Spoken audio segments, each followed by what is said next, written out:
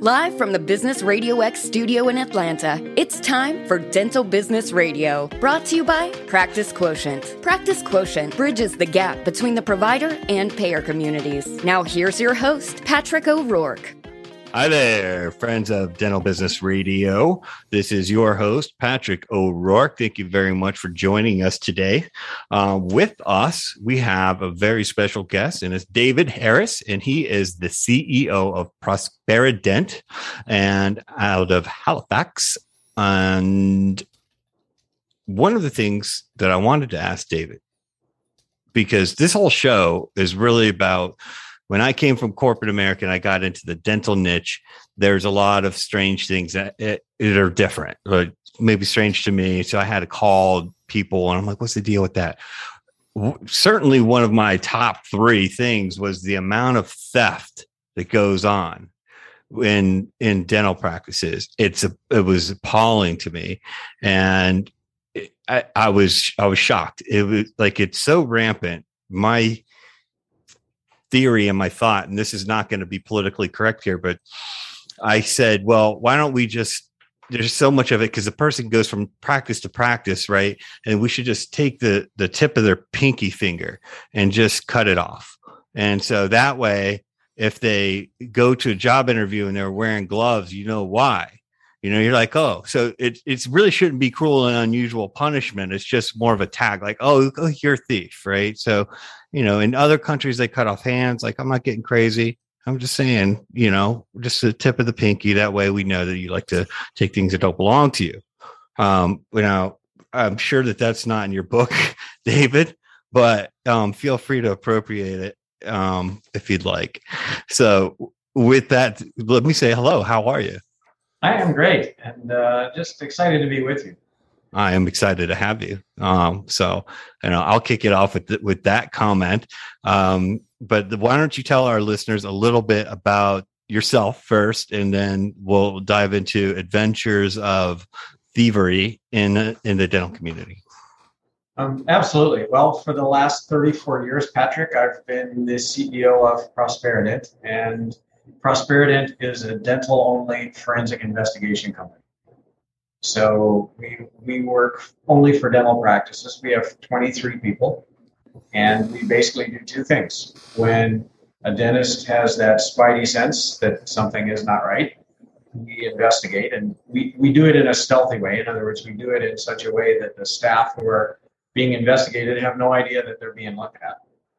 And we also work proactively with practice owners to help them put the safeguards in place that will stop them from being one of those nasty statistics. Gotcha. And so your credentials are very impressive. Licensed private investigator. This is one of those words like you read a lot. FORSENIC. Forensic. Thank you. There's forensic accountants. And so you're a forensic certified public accountant or CPA and a certified fraud examiner. You also wrote the book of Dental Embezzlement, The Art of Theft and the Science of Control, in addition to 30 other, you know, articles, and you've probably been all over the place speaking. And you said that this is the coolest job in dentistry. Do you think of it like cops and robbers? Like, yes, you do. He's nodding, so not everybody can see you, but I can. He's like, yeah, hell yeah, I do. I do. There's a mental battle that goes on between my investigators and embezzlers because they all know we're out there. They never know that we're looking at their practice, but everybody who steals has some concept that, you know, I might be caught, and the chance of me being caught is less if I get a little more sophisticated. So what we do all day, Patrick, is kind of like trying to solve the jigsaw puzzle when somebody else keeps hiding some of the pieces on you. When you find or you can interpolate those missing pieces and they all fall into place and you can see what's happening, every one of my investigators says the same thing. There's a rush you get when you solve the crime. That is cool, I have to say. It's like, I call some of the stuff we do with, you know, insurance stuff, like the Scooby-Doo mystery. And when you solve it, it's nice because you can check it off the list, but I'm not sure that we get a big adrenaline rush out of it. So that is neat. Is it like unmasking the villain in Scooby-Doo? I guess it is. Yeah. Yeah, that's pretty awesome. Don't be shy. To that before, but I'll take it. Well, welcome to the show. I have all kinds of different analogies. So when you say the level of sophistication from the culprits or the I say thieves, does it get? Do you mean it's like getting more sophisticated just over time, or is it the same person that's getting more sophisticated when they figure out you're on the trail? It's probably a little of both. So you have some thieves who use very crude, rudimentary methods. And well, like what? like John Ray's listening intently. I've never seen him pay this much attention to a show. Let's get him over there. I'm going to be a little guarded in my responses, Patrick, because ultimately you and I can't control who's listening to this. And the last thing I want to do is educate thieves. That's right. Thieves, you turn this off right now.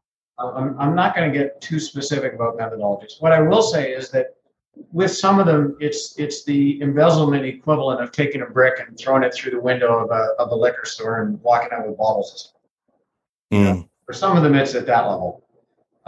Then you see smarter thieves who are very good at studying their doctor's patterns, understanding what the doctor looks at and what they don't, and then building their stealing in a way that kind of navigates around what their doctor looks at. The other factor that should be introduced probably into the conversation is technology, because every technological innovation in the dental front desk, in other words, every business innovation creates opportunities. So when dentists started taking credit cards, because when I started in this business, most didn't.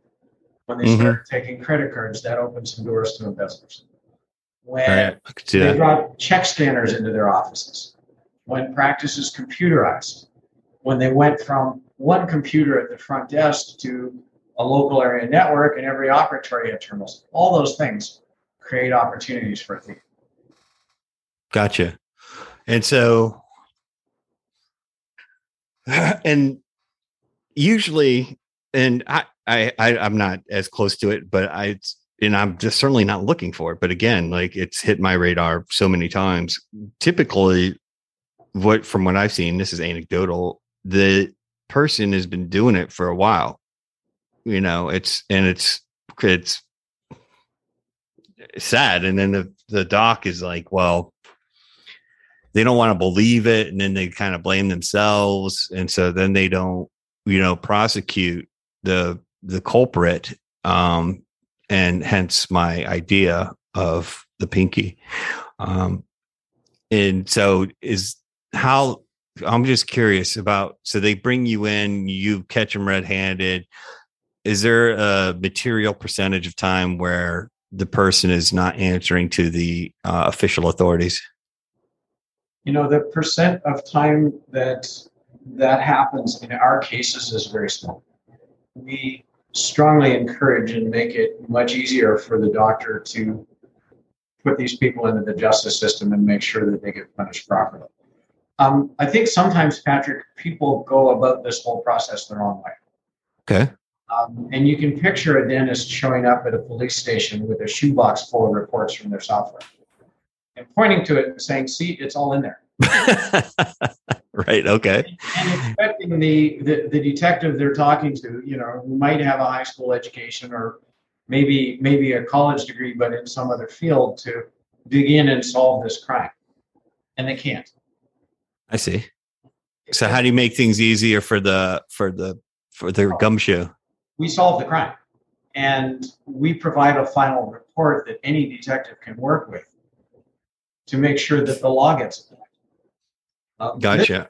This is an incredibly technical crime, and you're dealing probably with somebody who's used to solving things like auto theft or maybe shoplifting. And when those things happen, the question of what is stolen is pretty easy to figure out. I mean, if you phone the police tonight and say somebody stole my car, here's the make, Here's the model number. Here's the VIN. This is what year it is. I mean, the what is not a question. The difficult question is who stole it. In dental theft, those things are reversed. The who is very easy. I mean, it's, typically in any dental practice, you're down to maybe one or two possible suspects. The challenging question is what got stolen? Money, right? Well, sure, but you have to be a little more specific. It was this check from this insurance company on this date that got cashed by somebody else. And, okay. You need typically to point to concealment in the records because it's the concealment that establishes that this was the act of a guilty person. So you're just kind of making me a little bit sad about, like, I just learned something about our authorities or local authorities where they're not sophisticated, and electronic crime is like, what's going on? They're like, well, they didn't steal a banana and they didn't steal a car, but they should. But anyway, that's probably a whole nother show. John Ray, mental note, let's get some cops on here so we can talk. Job to tell you what was stolen from you. You have to tell them that. And once you do, then they can work to apply the law. But it's not their job to figure out what was missing. It would be like, and let me further that car analogy. Friday night, you phone the police and you say, I think somebody stole my car. Mm-hmm. They say, I'm sorry to hear that, Mr. O'Rourke. What's the make and model? And you say, it might be a Mercedes, but now that I think about it, maybe it's a Tesla.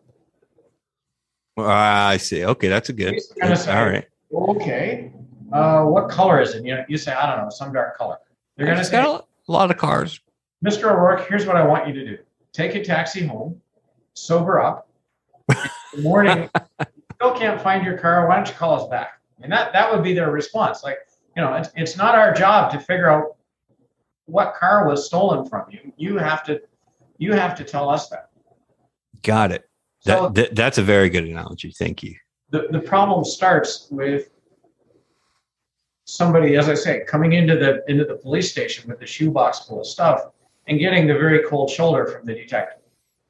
That's gotcha. That's why a lot of this stuff doesn't get prosecuted, because people don't understand how to build the case and assemble the evidence and consider a whole bunch of things. That makes a lot of sense. Okay. The police with a solved crime and say, okay, this is what happened. Here's the date it started. Here's the last date it happened. Here's how we know it is this person as opposed to the other 8 people who work in the practice. Okay, now go do your job. And they will. Got it. That you just connected the dots. All right. That makes sense. So anecdotally, in most cases, let's just make up a name. All right. So let's say at our office, we figured out John Ray was stealing money again. And then we're like, all right, so we think it's John Ray. We're pretty sure it's him. Not just pretty sure, but we are 99.9% sure. And then do you confront John Ray or is it the culprit?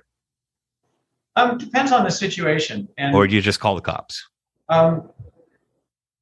Normally, we don't confront, because one of the things that the dentist who's calling us wants to hear at the first moment is when we know who it is. Beyond a shadow of a doubt, we know who it is and we know they're stealing. And we call the dentist and we say, all right, we've got it confirmed. Let us walk you through a termination event. So we will prepare the doctor to fire that. You do mean a firing. I right? do. Not firing, not actual termination, just for our sensitive listeners. Yeah, well, for our sensitive listeners, it kind of ends with, and don't let the door hit you in the ass on the way out. All right. So we will arrange a firing. A lot of times, most dentists don't get to fire a whole lot of people in their lives, thankfully. So they're looking for some help as to how to structure this, and we will often even script an exit interview, so they pretty much have a script they can read when they let this person go. I've fired a lot of people in my career, hired and fired. I mean, I don't know, 100 at least. It's never easy. The first few times are awful, right? Even if they deserve it. But I think if somebody was stealing from me, that it would be a little different. Where I come from, that's a very makes it easier, but big sign of disrespect. Let's acknowledge, Patrick, that dental practices are small places. Sure. They have a small workforce. They have a little bit of shared misery that kind of draws everybody a little bit closer together. So there's a kind of tightly knit interpersonal dynamic there. And also dentists are kind people, and they're generally very altruistic, and they're very trusting. Right. And that's why they were able to steal in the first place. So there's a lot of tears in this circumstance then. I'm very sure that some of these folks don't sleep well the night before they have to do this. So we hold their hand as much as we can, and we will give them, as I say, a scripted exit interview that really makes it a whole lot easier for them, because then they don't have to think about it. They just have to read it. You guys should have somebody. Does anybody ask to have like the George Clooney? There was that movie where all he did was fly around places and start firing people. That should be a service you have. I'm sure if we offered that service, a lot of people would take us up on it. But no, that really needs to be the dentist. The other thing that we're looking for, not that we need it for prosecution, but it always makes the dentist feel better, is a bit of a confession. And the way that we orient that exit interview is largely designed to help produce that confession. Would you say that confession comes more than half the time? It depends on why somebody steals as to whether they confess. So there are two kinds of thieves. Okay. There are needy thieves, and needy thieves are dealing with their back against the wall financially. They're 2 months behind in the mortgage payment. They've got creditors chasing them, and they're stealing to not lose their house. They need baby diapers and formula, et cetera. Yeah. People feel terrible about what they're doing, but they just think they don't. They just think they don't have a choice. So when they're confronted, normally they will break down and confess. And then you have greedy thieves, and they're stealing out of entitlement. So they feel like society's not rewarding them properly for their talents, and they're taking what they think they should be paid. They're taking what they think they deserve. These people are defiant. They tend not to confess. They're also often a bit sociopathic. And if you think about sociopathy, one of the characteristics is that sociopaths can kind of rewrite history in their own version. So they're not remorseful. They don't feel bad about this at all. If anything, they're mad at the doctor for not paying them in the first place what they think they deserve. That's bold. That's my polite word. Yeah, so they tend not to confess. But so they just bust out with like, it's not my fault. It's your fault that you weren't paying me what I'm worth. I've been running this show over here, Doc. And the only reason you're successful, doctor, is because I keep your chair full and I collect money when people leave it. So you should have doubled my salary years ago. And when you didn't, I just started taking the money. Right. Wait, this place is going to fall apart when I leave. How dare you? They won't verbalize that last part, but they're sure as heck thinking it. Right. So is there ever any dust ups on the way out? Because you really. don't really know whether whether needs based or just sociopathic greedy, right? In your two types. Most you times. Do.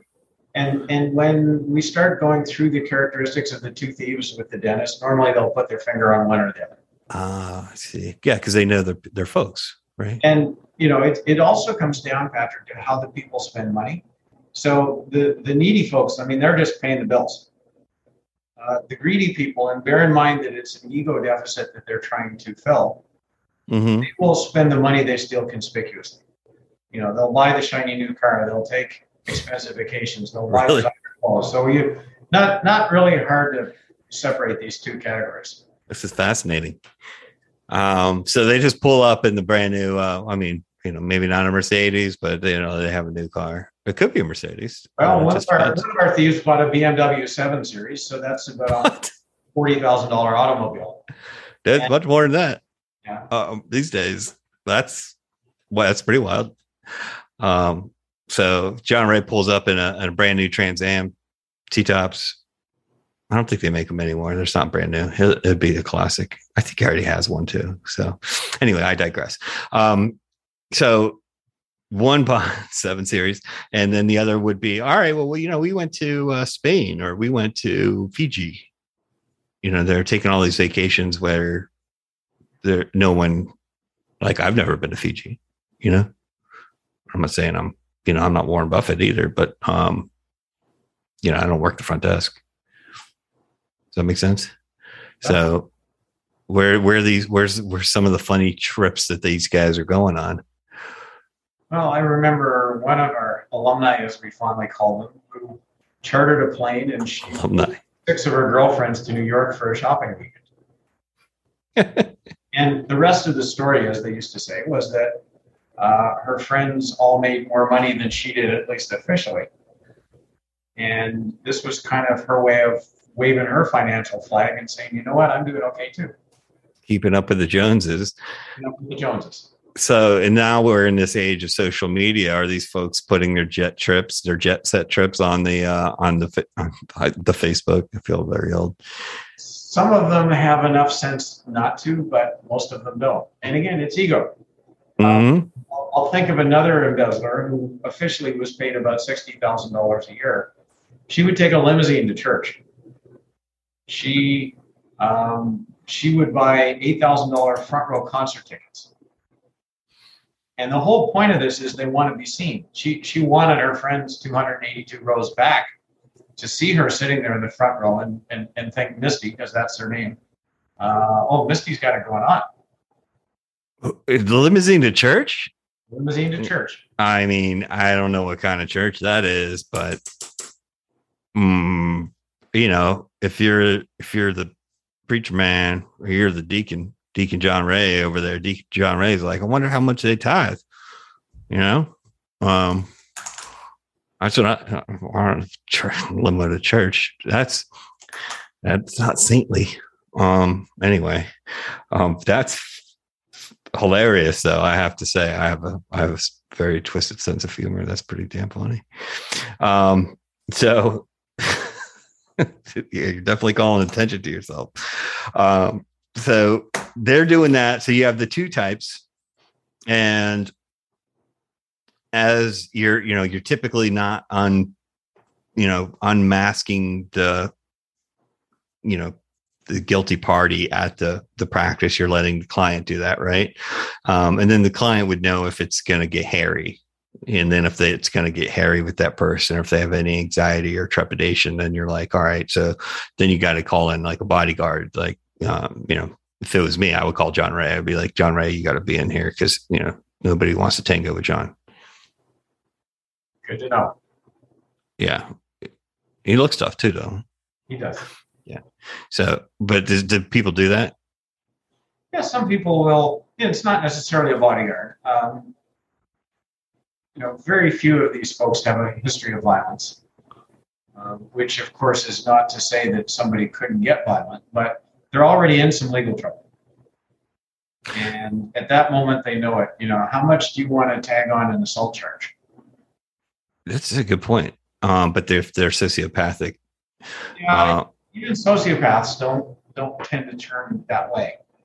And sociopaths are fundamentally selfish. So what they're thinking at that point, Patrick, is, okay, so this is a nonviolent crime. It's my first offense. Especially if I make some restitution, I'm probably not going to jail. As soon though as they as they hit somebody, that all changes. Mm-hmm. You can't write a check to get out of that one. In most states, if the victim gets full restitution, the thief's not going to jail. Right. It's a white collar, right? And it's typically their first charges. Like, these aren't career criminals for the most part. Some of them are. There are two groups. There are the kind of long-term thieves. They work in a practice for a long time, and eventually they start stealing money. Sometimes they're there 20 years before they start stealing.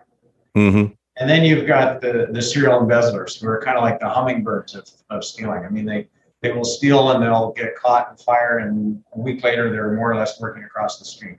Right. That's why they need special gloves. They keep doing that. Yes, that's why they need special gloves. And some of them, we saw one in particular who worked for and stole from 15 different offices.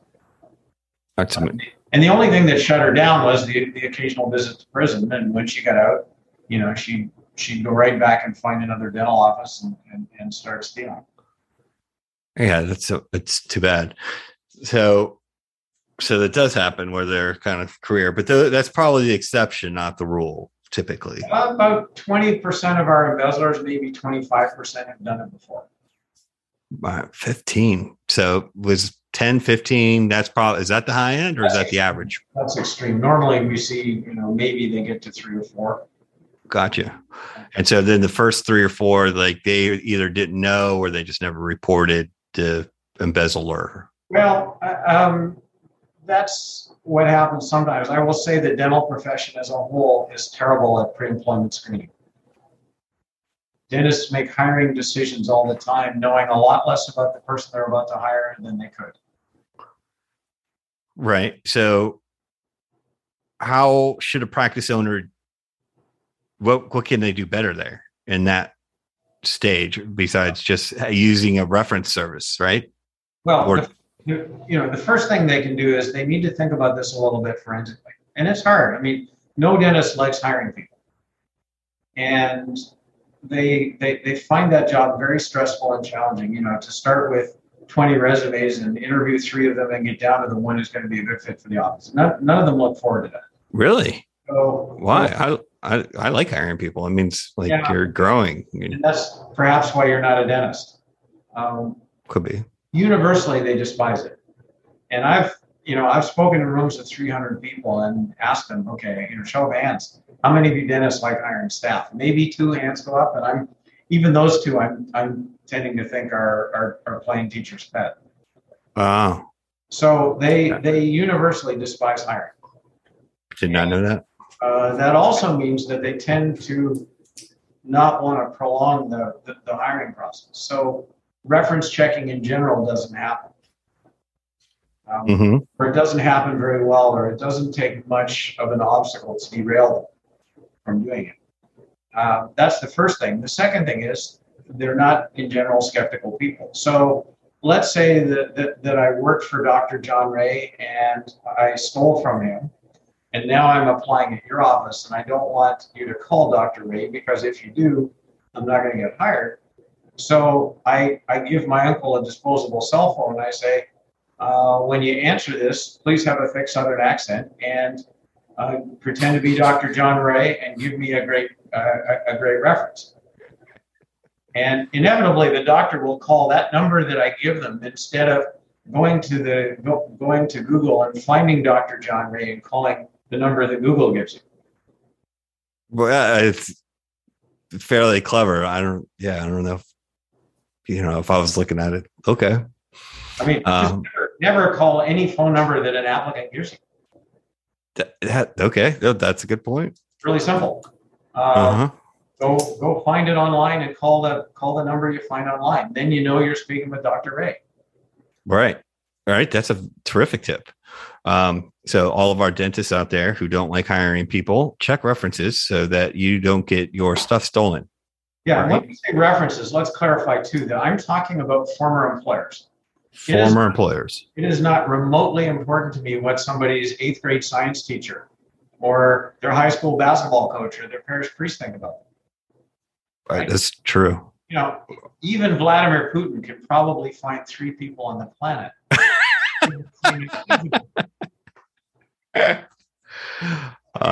Well, he's very popular, actually. That's what I hear. That's my point. Just ask him. Thank you. So the only people I want to talk to are former employers. And my rule is very simple. I want to talk to everybody that this person has worked for at least the past 5 years. Bearing in mind, Patrick, that this conversation may not be one that they actually want to happen. Right. Yeah. So again, like I've hired folks, so that's kind of a key part. So you're like, well, what happened there? What happened? Why'd you leave?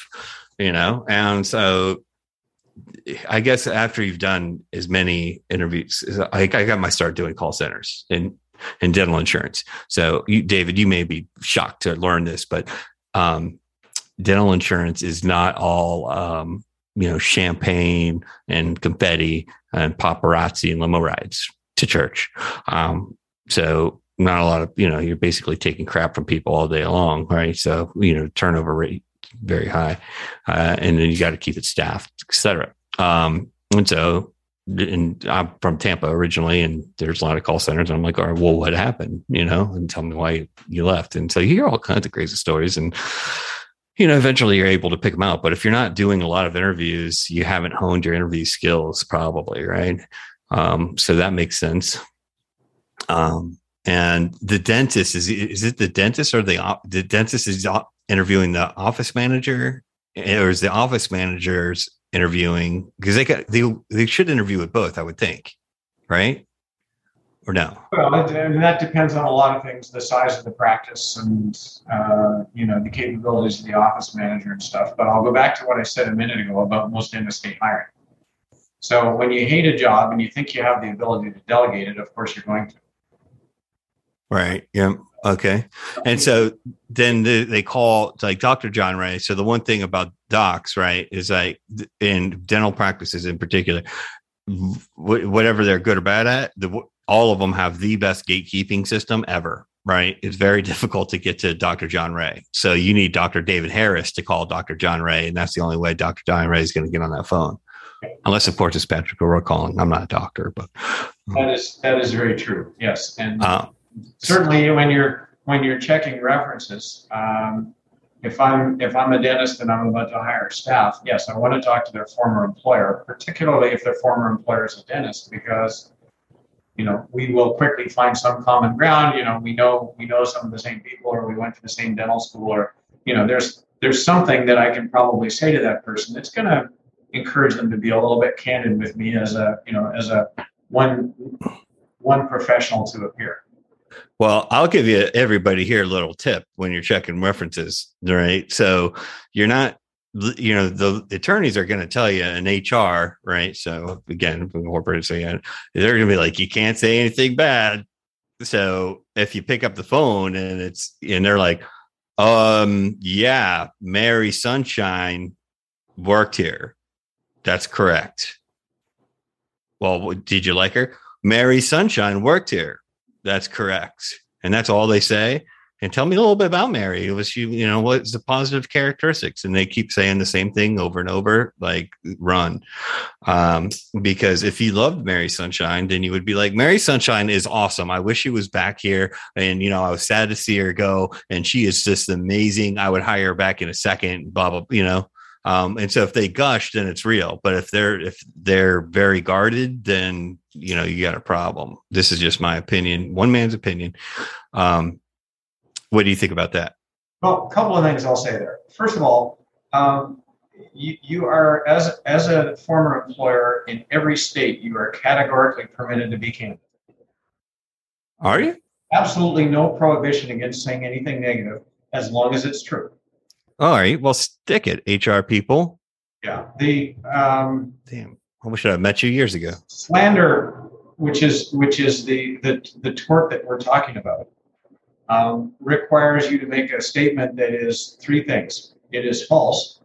It is false, and it is injurious. So to be sued for slander, those three elements have to be there. All right. Repeat that one more time. A slanderous statement is false. False. It is knowingly false. In other knowingly false. You knew that you were not telling the truth, and that falsehood injures the person you're talking about. And I'm injuring them. Yeah. So all the stuff I say about John Ray basically is slander. It could be. All right. I'm sorry, John. Yeah. So those are the elements for slander. You are categorically permitted to say the truth can never be slanderous. Okay, it just can't. So as long as you're speaking gospel, yeah, right? Like you were stealing. So they call Dr. David Harris calls Dr. John Ray, and Dr. John Ray says, yeah, I worked here. We had an incident where there was some theft, and so we charged Mary Sunshine, and that's it. Okay, and we think, Patrick, of truth as being absolute. It isn't quite. So let's say, for example, you fire me for stealing, and 9 months later, I'm in a courtroom and I get acquitted on some technicality. So in the eyes of the law, I didn't steal, but you said I did. The next thing I'm going to do is sue you for slander. I probably won't collect, but you'll get hauled into a courtroom and you'll lose time from your practice and all kinds of things. Here's the way I would handle giving a negative reference for somebody. Okay. I'd say under no circumstance that I could remotely imagine would I rehire. That's awesome. Yeah, that's good. I would give a negative reference, as opposed to that person stole from me just under, my attorney has instructed me to confirm their dates of employment and simply say that they are not under any circumstance eligible for rehire. There you go. That's for all you out there in listener land. That right there is the key. They're not eligible for rehire if you're not going to bring them back. You can't be sued for that because you haven't said anything factual. All you've said is, I have no plan whatsoever, even if they were the very last receptionist on the planet, to rehire them. Okay. Right. I'll answer my own phone. Plan to do in the future. If you're checking for references, there are a couple of things you can do. The first thing you can do is you can ask the person the reciprocal of that question. Would you rehire this person? And most employers will recognize that as a question they're safe to answer. Mm-hmm. And of course, anything other than a quick yes, if you ask that question and you get 3 seconds of silence and you kind of sense that somebody's choosing their words, that's an answer. Amen. All right. That's great. So start there. Earlier, hold on. Did you want to? There was something else, but it vanished and it'll come back. Wow. Okay. Well, we'll let it come back. That was a lot to chew on. We'll give all of our listeners moments to take notes. Don't take notes if you're driving, listeners, please. Earlier, you had mentioned that some folks are like hanging out or, during work, and these are small, places of business, and you get to know everybody. And you said, well, they get to know the habits of the dentist owner / boss. So can you expand on that? So are you telling me that they're like sizing these folks up? You're sizing up the doc and they're like, all right, well, I think he's going to do something, or he or she, they're going to do something, or like, can you expand on that a little bit for me? I'd be happy to. A lot of dentists have a much simpler picture of how the embezzler makes their plan than they really do. For example, some dentists will have a staff member take the deposit each day to the bank. And, excuse me, you know how this story is going to end. Inevitably, in some practice, there will be more money that leaves the practice than what arrives at the bank. Mm-hmm. And the next thing the dentist says, and they'll verbalize this to me, if only I had taken that deposit to the bank, it would not, I would not have been stolen from. And I have to say to them, your model of the embezzler is just a little simplistic. I mean, most of them have more than one plan as to how they might steal from. Mm-hmm. Their initial plan is just to pilfer money from the deposit, and you frustrate that because you take the deposit to the bank yourself. It doesn't mean they go home and join the church choir at John Ray's church. What it means is that they come up with another way to steal from you. And the analogy I use with them, and when dentists hear this, it all makes sense to them. I say, imagine you and I are playing poker, mm-hmm. except that your cards have to be face up and my cards are hidden. Who do you think is going to leave the table with money? That would be you, David. And they all say, well, of course, you are. And I say, great. That's what embezzlement is like. If I work for you, Patrick, I know what your control systems are. In fact, I probably am a lot of your control systems. Mm. And really all I need to do is find a way that I can navigate around those control systems and I can steal. And I'll just throw one more statement into the mix before you respond. One thing we see with embezzlers is that the typical embezzler is using 3 different methods at once. In other words, we see very few who only have one way to steal. They're combining multiple methods, and they're just like somebody investing their money. I mean, if you're saving for your retirement, you don't take all your money and put it into Tesla stock. Diversification of thieving revenue. Got it. That's here. They diversify just like you do in your 401k. I have to say, like, it makes sense. because I believe in diversification. So let's hear a top three. The model's a little more complex than probably most dentists appreciate. And there's a porosity of dental practices. I mean, there are a lot of ways you could steal. We have one of our teams sort of keeps track of the variety of methods that we've found, and we found over 300. Wow. That's all. That's wild. I mean, you have 23 investigators and you only do dental, right? And so I think that says a lot about this issue. Yeah, we have 18 investigators. We also have some support staff, but that's, we're a fair sized company for this little tiny niche that we fill. Tomato, right? Yeah. All right. So we have 300 plus different type of varieties. And so share with me give me three different methods of diversification for Mary. Let's call her Mary Sunshine. Yeah, I'm not going to do that. Okay. That's right. We don't want to encourage or give any ideas to the Mary Sunshines that may not have thought of that yet. Yeah, we do not publicly comment on methodologies. In really general terms, there are a couple of different ways that you could steal from a practice. And you could steal on the expense side. So this would be something like tampering with payroll, or maybe creating a fictitious supplier or something like that. You can steal on the revenue side, which involves taking patient payments or insurance payments. I can tell you that more than 85% of our cases involve revenue theft. And somewhere around 20% involve expense theft. And the reason those add up to more than 100 is some people are doing both. I.e. diversification. I see. Okay. Very clever, David. You're real quick on the insurance part of it. Is that elevated because it's now insurance fraud from a misdemeanor to a felony? It's almost always a felony. Virtually every embezzlement's a felony crime, and it varies a little bit from state to state. But in most states, once you steal more than somewhere between $2,000 and $5,000, it's a felony anyway. So is it an additional felony for an insurance fraud?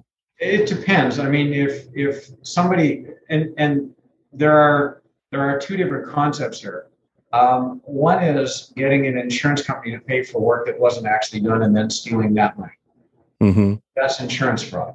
Another is just taking checks that properly come in from insurance companies and finding a way to cash them. That isn't really insurance fraud. It's stealing from the dentist as opposed to stealing from the insurance company. I see the difference. Okay.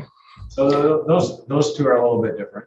If I'm the insurance company, and I was for years and years, and I still, I identify as somebody from the insurance world, David, even though some of my colleagues like to claim me and some of them don't. Just depends. That's okay. But I put on my insurance company hat and I'm like, look, man, you're stealing from me. Right? No, absolutely not. Like, we're going to sick you. But it also has to be enough money because we're dealing with a much, much higher volume of dollars that it makes sense for us to come get you, So the insurance companies, by and large, I'm just getting a sense, and correct me, please, if I'm wrong, that they're bystanders here. It depends. Sometimes they are stolen from, and usually they respond pretty aggressively when they sense that somebody's taking their money because they want to set an example and send a message. Right. Amen. We're not going to turn a blind eye to this. So they're, in my experience, when the insurance company thinks that they have improperly paid out money, they're very aggressive at going after whoever did it. See, insurance companies do good things, folks. They do. They're not all. Far more money at that sometimes than what was actually stolen. In other words, I've seen them throw, I'm sure, $50,000 or $60,000 into effort to deal with somebody who stole $15,000 from. Fraud's a big deal, right? So I'm certified in dental benefits administration. Like, there's a whole book on fraud, right? It's like you have to. It's a big deal, especially when you're looking at that volume of dollars. And so if you get somebody that's dead to rights, it's definitely not about the actual, you're not going to see the money. It is about making an example of them. And I couldn't agree more with that So personally. we do see insurance companies that are defrauded, but the more common thing is simply somebody taking incoming money from an insurance practice or from incoming money into a dental practice, which might be insurance, it might be patient payments, and finding a way to put it in their own pocket. That's the bigger thing that we see. And from the insurance company's perspective, if we paid out what we were supposed to and it fell into the wrong hands, not really our problem. Yeah. Okay. All right. So a topic for another day, and probably with my colleagues on the insurance companies. But like, what if you sent it, you're supposed to pay for a service for the doctor and the patient took the check and cashed it, and, so outside of embezzlement, the patient did it. Is that a crime? Yeah. That's, you sent a claim in for this and it didn't go to the service provider, i.e. So it depends on whose name is on the check. When you think of insurance companies, and with some of them, and I'm thinking of Delta in particular, if a doctor is not in network with them, then Delta won't accept assignment of benefits. They will only pay the patient.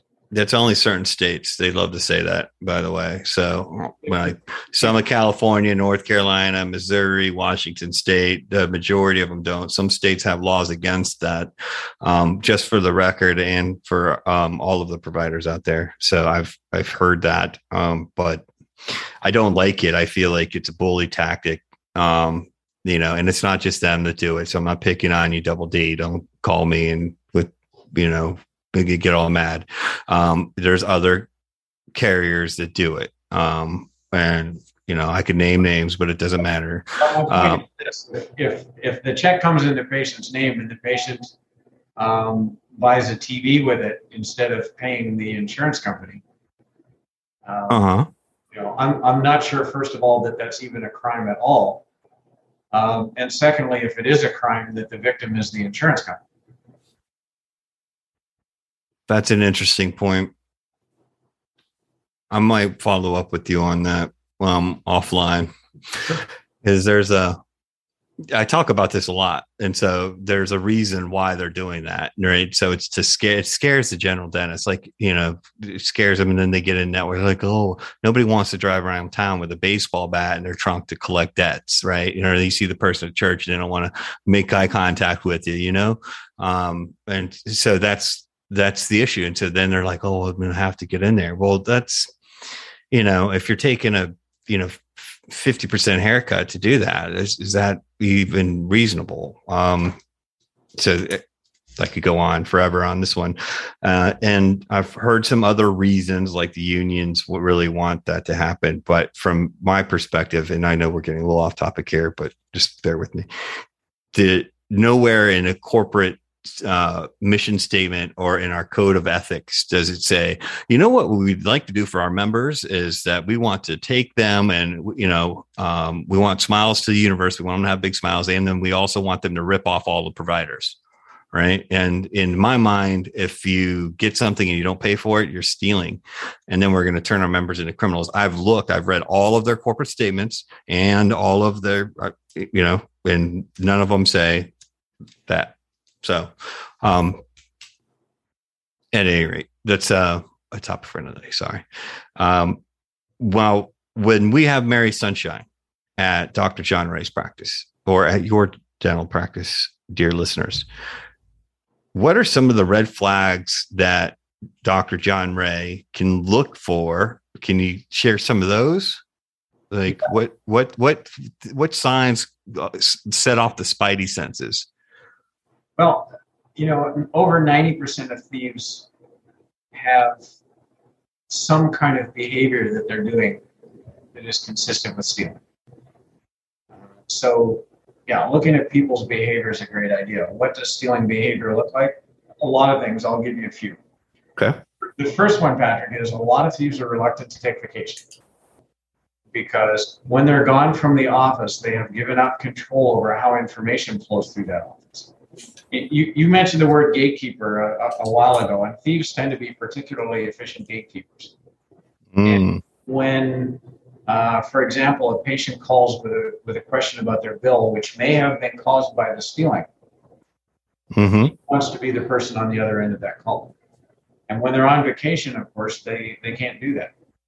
So they're reluctant to take vacation. Thieves typically like to be alone when they steal. Part of it is that they don't want to be observed, but the other part is stealing takes concentration. And it's hard to generate that kind of concentration when the office is open and the phones are ringing and you've got, patients wandering lost through the practice. So they'll find a way to get some alone time in the practice. And it might be that they get there an hour before everybody else in the morning, or maybe they just hang around when everybody else goes home, or maybe they make quiet visits to the practice on a weekend so they can do their thing. That's interesting. Territoriality. They get really possessive about their duties and they really push back at cross-training anybody to do any part of their job. That's a good one. Because stealing requires, having your hands on a certain number of levers. Mm-hmm. And when you have to give up some of those levers and give them to somebody else, now it gets harder. So they're very possessive and territorial, which incidentally plays into what a lot of dentists are looking for. I mean, a lot of dentists have what I call the clinical fantasy. And I'm not talking about sex in the dental chair. That's the other clinical fantasy. This one is the one where they go into work today and they do really high-end work all day. And at 5 o'clock, they get home and they don't get dragged into the kind of dirty business of running the place. So the thief who comes in with a bit of a take charge attitude and says, "Doctor, you go in the operatory and you do your thing there and I'll make sure everything else happens around you." That's exactly the prayer that a lot of dentists have been saying. I can see that. And, the other thing is, we know this about dentists. They tend to have very high standards, perfectionism. And I can see that too. When a thief says to them, "Doctor, I'm going on vacation for a week, but don't let anybody else enter any payments into the software because they will only mess it up. And I'm the only person who can do it right." I mean, to the perfectionist dentist, that is absolutely music to their ears. Mm-hmm. And then it also, I'm just, for myself, I don't like billing either. As a business owner, I'm like, well, I don't want to do it because I have my hands off on it anyway. So we're fine. A few other things I'll add. One thing is that thieves will often do what I call a conspicuous display of honesty. Conspicuous display of honesty. Okay. So honest people they don't feel the need to expend a lot of effort to convince you of how honest they are. They think you just perceive it and they think everybody else is like that. So they don't have to tell you, "Look, I'm being honest with you." Those are words a truly honest person will never say because they're always being honest with you. I mean, it's implied in everything they say. They never have to make it overt. When somebody says that to you, it says one of two things. Either I'm being honest with you now, but most of the time I'm not. Or I'm never honest, but I want you to think I am, so I'm going to say it. I'm going to take that part out as an excerpt because that's definitely one of my pet peeves. People are like, "Well, honestly, Pat, honest." I'm like, wait, are you lying to me all the rest of the time, the rest of our lives? But it's not just like saying honestly or candidly or frankly. When they're demonstrating it or they're making a big show about something, right? Because conspicuous display of honesty, if it has merited David Harris's attention to where you have its own name in your hall of shame, then what are some of the other conspicuous displays of honesty that I was working on what's called a deposition a few years ago. So this is where a lawyer is interviewing an embezzler. Mm-hmm. My job was to write out questions and hand them to the lawyer who would ask them. And then based on the answer, I would write out the next question and hand that to the lawyer. So they're just kind of parroting me. And this went on for a couple of hours. And over that couple of hours, Patrick, the suspect being interviewed said about a dozen times the words, "I swear to God." Mm-hmm. I will swear to God that whatever she said next each time was a big fat lie. And if you think about people who are truly religious, like John Ray, first of all, being honest is just part of their duties in any organized religion. And somebody would never need to invoke the name of the deity to confirm that they're doing what the religion already commands them to do anyway. That's an excellent and insightful point. The other thing I'll say about thieves is that they just process a little bit differently than everybody else. And let's say you're walking down the street in your town and you see that somebody's wallet falls out of their pants, 20 yards in front of you. Mm-hmm. What you're going to do, probably without a whole lot of conscious thought, is just reach down, pick up the wallet, walk a little faster, catch up with the person and say, here, I'm sorry, you dropped this. This is my good deed for the day. Yeah. And I think they may end up doing that too, but a couple of questions are going to flash through their mind that might not go through yours. Like, I wonder if anybody else saw this wallet. I wonder how much money's in it. And based on the answers to those questions, again, they may take the exact same action you did, but they got there via a little different route. So they're only going to do the good deed for the day if it's a light wallet. If they think that not doing the good deed might get them caught, or if they think it's not really worth their while anyway, because all that's in the wallet is a discount coupon for Burger King. Well, word to the wise to listeners, I'm a big believer in the good deed for the day, and that will make you healthy, wealthy, and wise. So you're saying the wiring though, and these folks in some of their, or what you're seeing as a common denominator is different. The wiring's different. It's too bad we can't do experiments on them.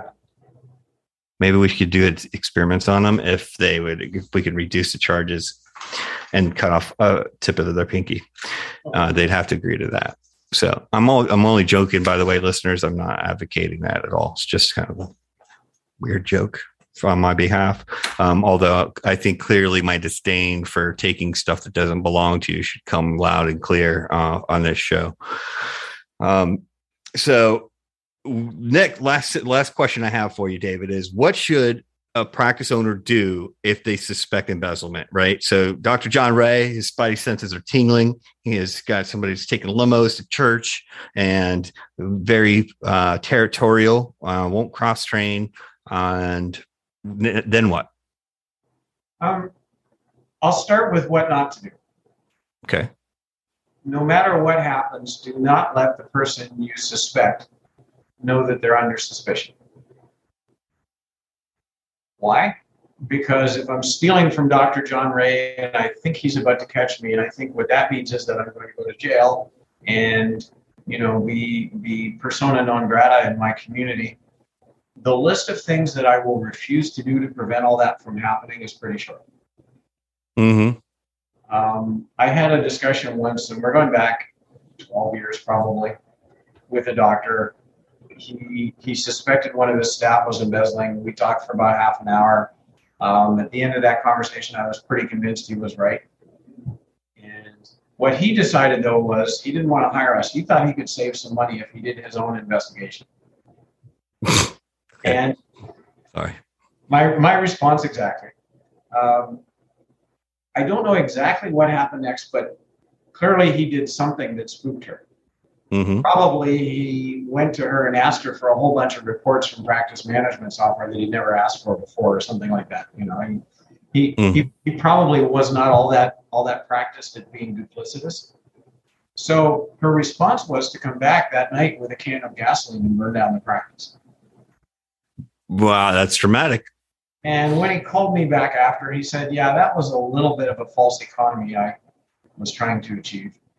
See, so sometimes you trip over $1 to pick up a penny is the lesson here. Let professionals do their job. Well, it gets even worse, and we weren't involved in any of these, but in 3 cases that I'm aware of, embezzlers ended up murdering their dentist. That's... I thought you said they weren't violent. Well, in general, they're not. Apparently, three of them took a different approach. Yeah, I don't know. I think you should have a service where you have some So what I'll say is this: some Guidos up in there. right now or next year, you suspect that somebody's stealing from you. You need professional help, and you need it now. And don't make the mistake that a lot of us make, which is to confuse somebody who knows 20% more than you do with an expert. A lot of times people will run to their CPA, or they'll go to a software trainer from their practice management software, or they'll call somebody like that. Mm-hmm. These people know more than the dentist does, but they're by no stretch an expert. Sure. And the amateurs dealing in this have infinite capacity to make things worse. They can contaminate the evidence. They can do something that results in murder or arson or something. You need an expert, a real expert, and you need them right now. So we have some competitors. I am not the only game in town, but you absolutely need somebody who does this every day. Gotcha. So I'm going to wrap with this.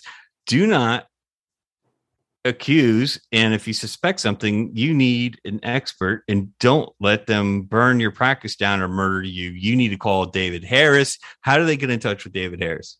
If they're going to call me, they can call our toll-free number, which is 888-398-2327. So 888-398-2327.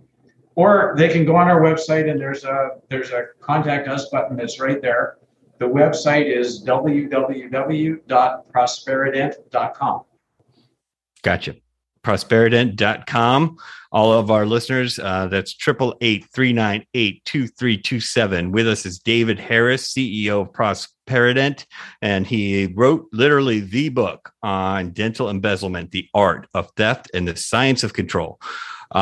This has been fascinating, David. Thank you very much for coming on the show. This has been a really terrific show. I've learned a lot, and I just wanted to say thank you very much. I hope you had fun. And listeners, if you want to find me, you can always find me at www.practicequotient.com, or I'm speaking all over the country this year. So check out www.patricko'rourke.me. And I have my pinkies. And so until next time.